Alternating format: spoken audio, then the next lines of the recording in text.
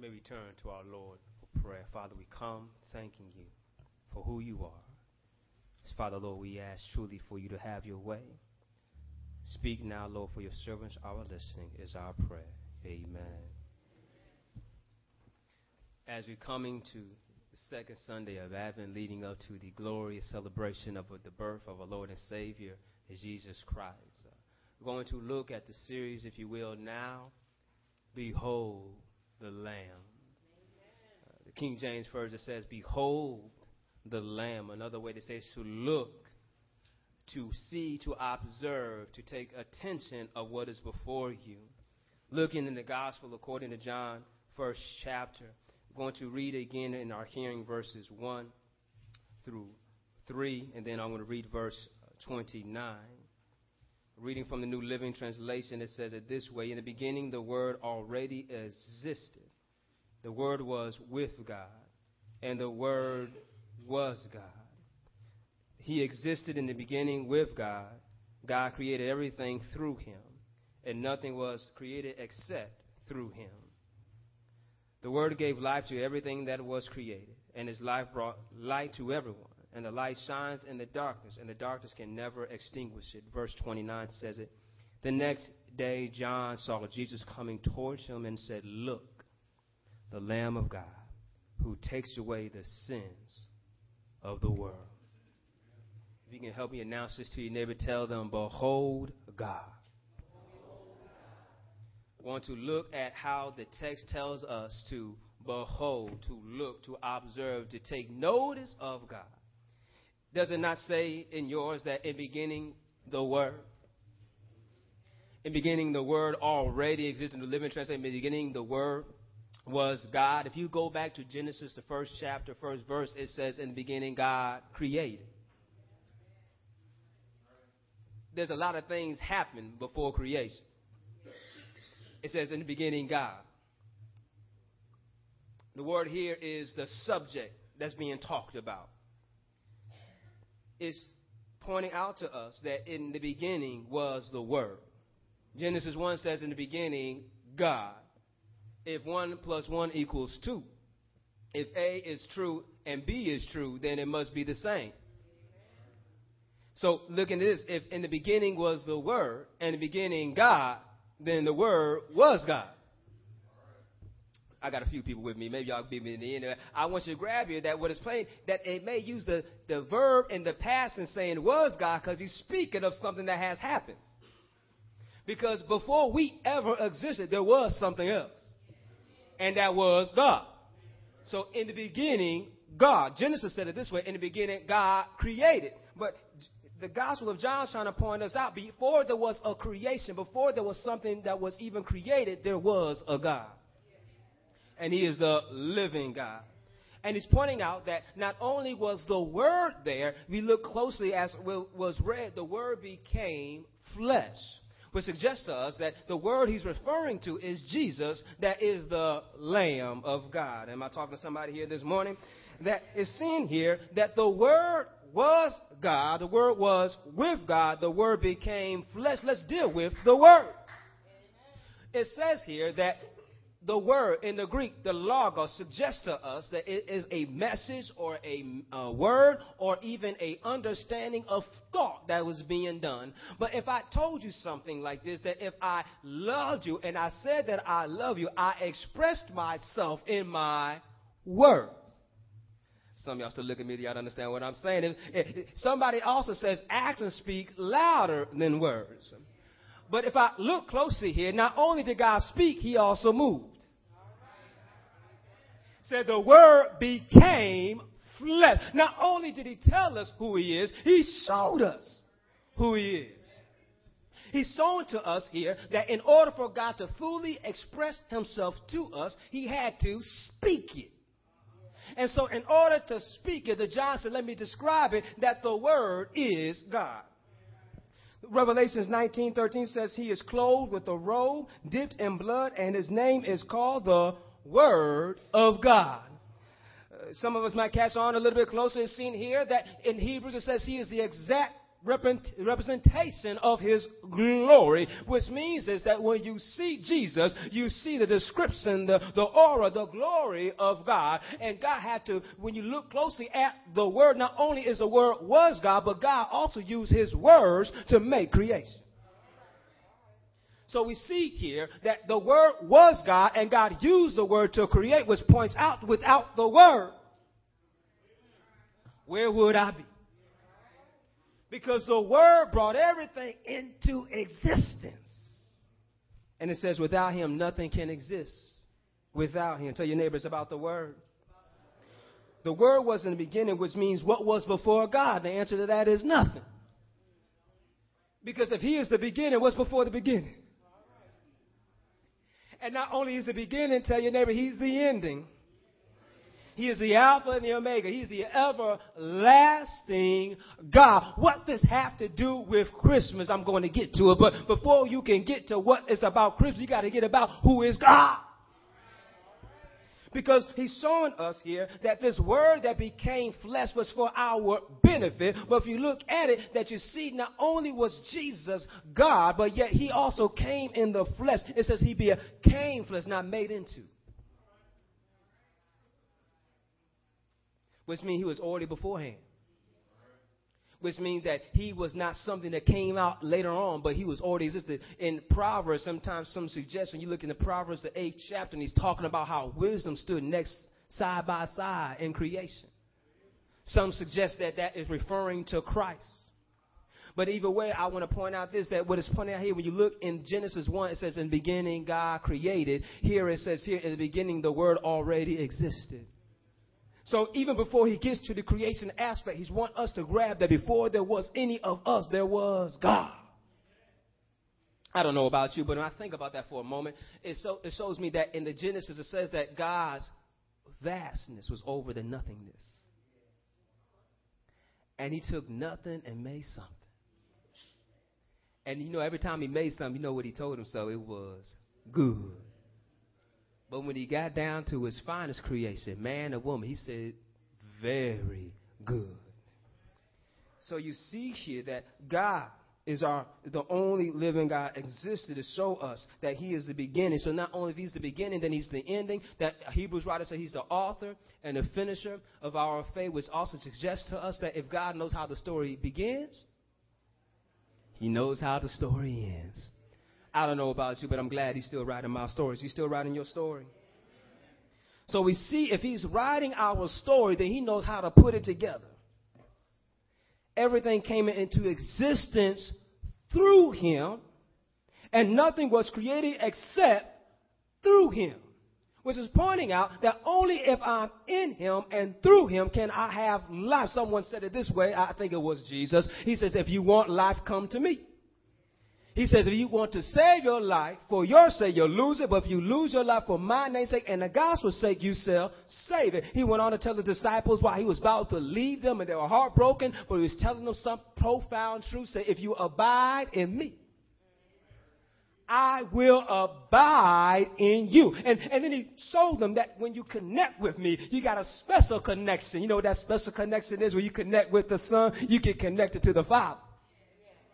And he says, anything you ask in my name, the Father will give to you. And I want you to grab this, that if the Father and the Son are connected and the Son gets me connected to the Father, all of a sudden I'm starting to get connected to something. I'm connected to the one that took nothing and made something. I'm connected to the one that spoke light into existence. I'm connected to the one that made the clouds and the sky and the water. I'm connected to the one that made the fish and the beasts of the earth. I'm connected to the one that made the birds in the air. I'm connected to the one that took dust and made man and breathed life into him.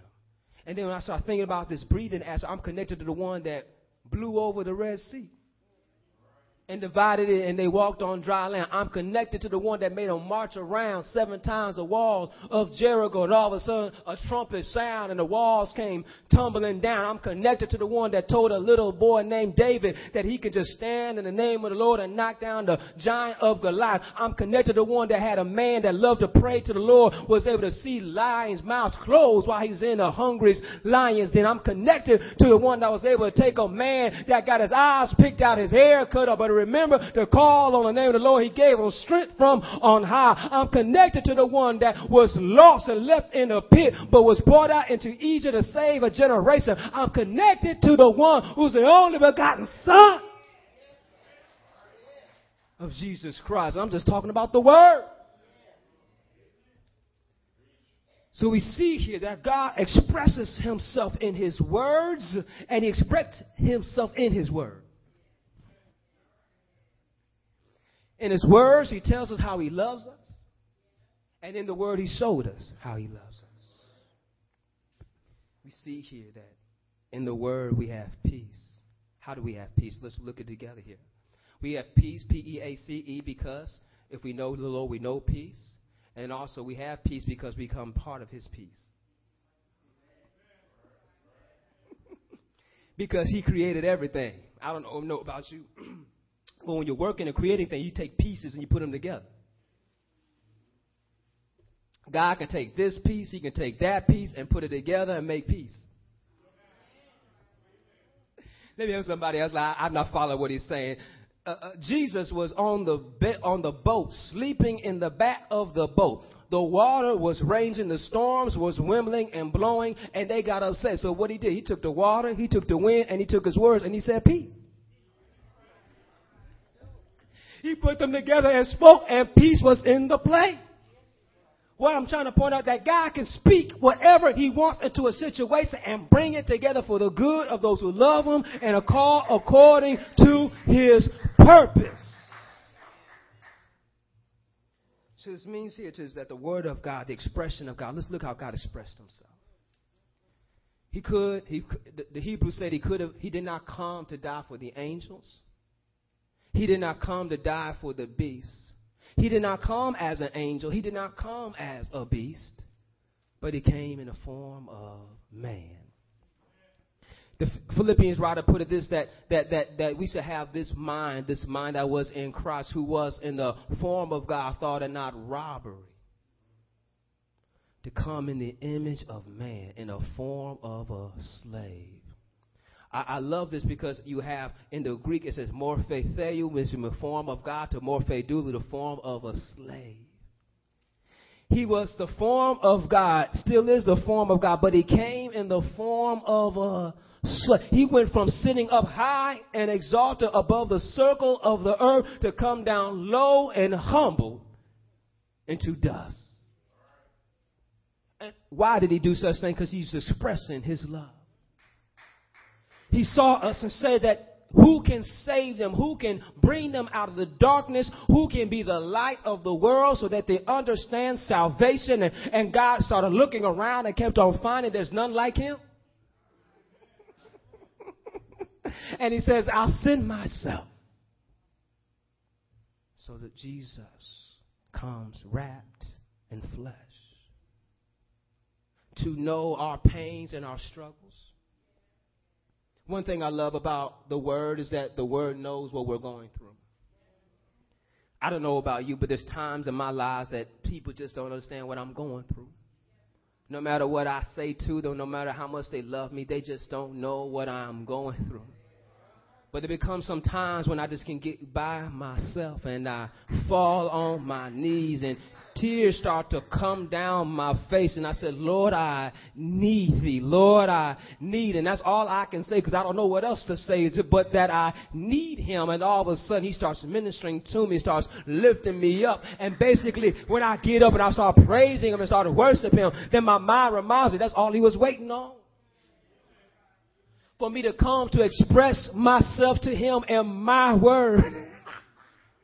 And he'll express himself in his word. And his word is this. His word is peace.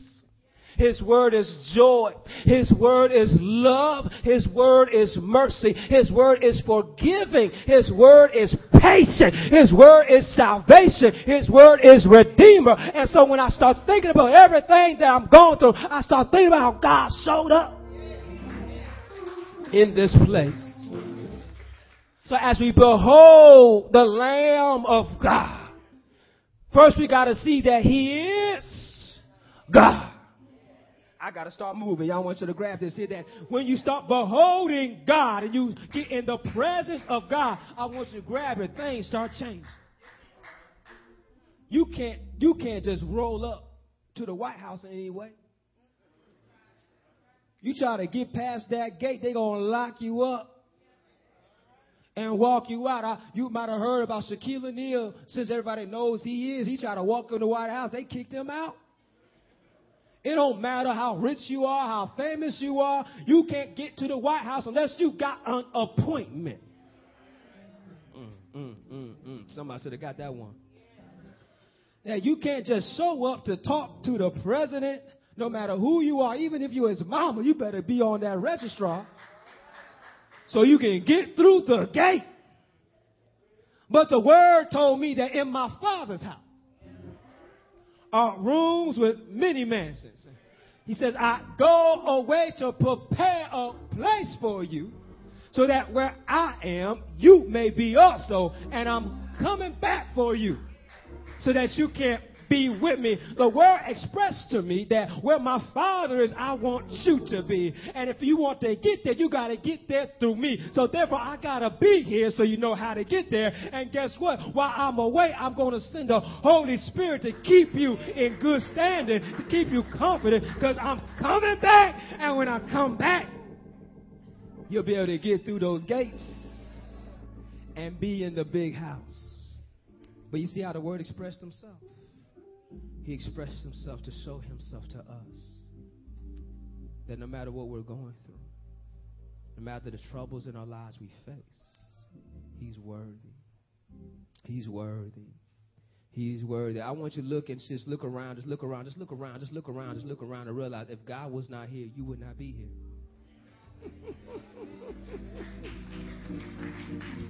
So that's proof positive that there is a God. Science itself says that everything has to come from something. And so if all of us have come from something, I got to realize that science even suggests this, that it has to come from something that's like it. And so it suggests to us then that I am not like a tree, so I did not come from a tree. I am not like a fish, I did not come from a fish. I am not like a bird, I did not come from a bird. And so it reminds me that God says, I want to make sure you understand where I came from. Let me express to you who I am in my word. He tells Moses in the beginning, God created the heavens and the earth. I made the fish. I made the birds. I made the beasts. I made the trees. I made every living thing. But the best thing I made was you. When I took you out of the dust and I breathed life into you and I made you a living being, I let man walk around and let him realize that it wasn't all about him and it wasn't good for him to be alone. So I had to put him back asleep and bring out a woman. He realized that here goes Eve, the giver of life, and I told him to be fruitful and multiply. But he was pointing out to us that God created everything with a purpose and he holds everything together with his word. All of you have to know to realize the power of God's words is, look at this, is the sun still up? He said, let there be light, and there is light. That's what the Bible says, right? It says, let there be light, and then there was light. It did not say it had an expiration date. It did not say it was going to go down. It's going to go down when God says so. That's why man does not know the day nor the hour, because until God says so, it's going to be done.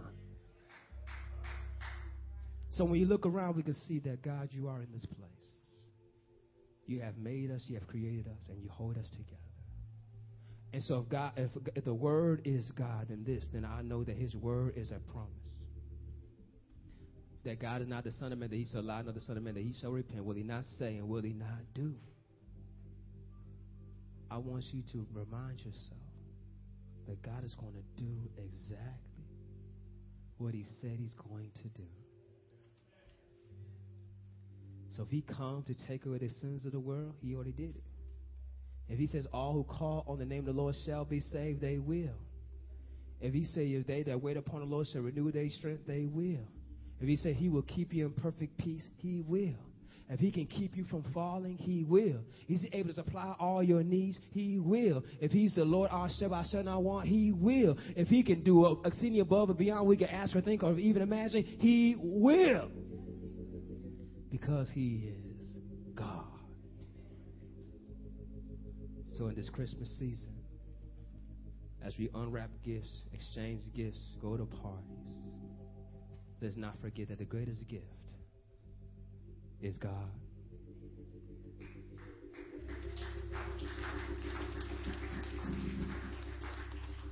And he freely gives himself to us. And we can daily unwrap him with our praises, with our service. So let's just take the time to unwrap our gift. Lord, let's just praise the Lord. We thank you, God. We magnify you, God. We worship you, oh God, for just who you are, Almighty God. You are worthy to be praised, oh God. We glorify your holy name. You are faithful. Your love endures forever, Almighty God. And we thank you, Lord. You sit high, yet you look low to see about your people. We give you glory. We give you praise. We pray. Amen. Hallelujah, hallelujah, hallelujah. Glory be to God. We sent the hand of discipleship. There might be someone here who does not know Jesus Christ as their Lord and Savior, and they want to know him as God. We welcome you here in this place.